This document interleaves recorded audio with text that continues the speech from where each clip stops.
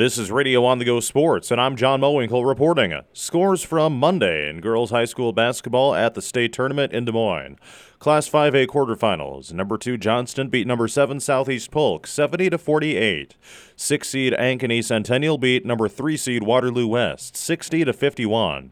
Top seeded Pleasant Valley beat 8 seed Valley 43-28, and number 4 Dowling Catholic beat number 5 Davenport North 52-38. Class 3A quarterfinals, 8 seed Vinton Shellsburg upsets number 1 seed Estherville Lincoln Central 54-46. 4 seed Benton beats number 5 Des Moines Christian 40-34. And number 2 Solon beat number 7 Wahlert Catholic 54-46. On the schedule for today, more quarterfinals coming up in Class 3A, 4A, and 2A, including Dike New Hartford against Appleton Parkersburg at 6:45 p.m. Find the full schedule at radioonthego.com. The Appleton Parkersburg and Dike New Hartford girls basketball teams will begin the state tournament against each other in a Class 2A quarterfinal tonight inside Wells Fargo Arena.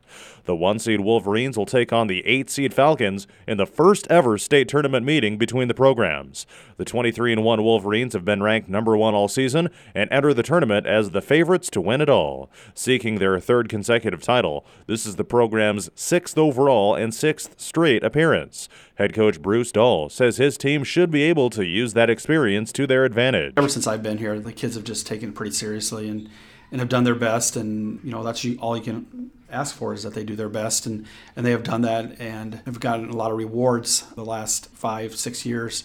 I remember the first time we clinched to go to the state tournament at North Lynn, that feel was a lot different than it was last night, and it wasn't any less, but it was just a different feel. When you go the first time as a school compared to the sixth time, it is more business-like, and so I think the girls are ready to go, and we're ready to head down there and definitely have experience going for us. Dike New Hartford enters as the top scoring and best shooting team in the field at 67 points per game on 48% shooting.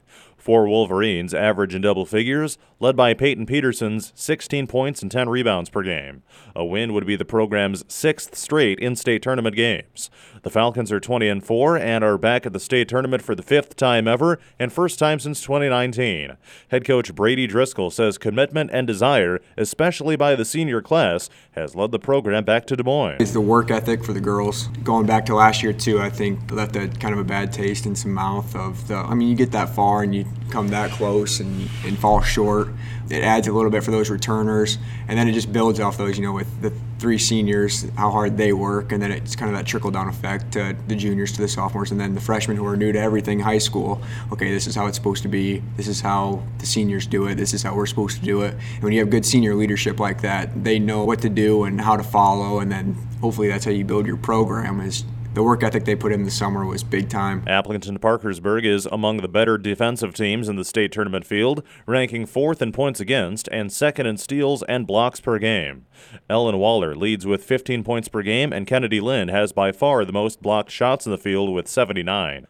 Dike New Hartford swept the regular season series and has won 10 straight against the Falcons. It's the first postseason meeting since a regional semifinal in 2021.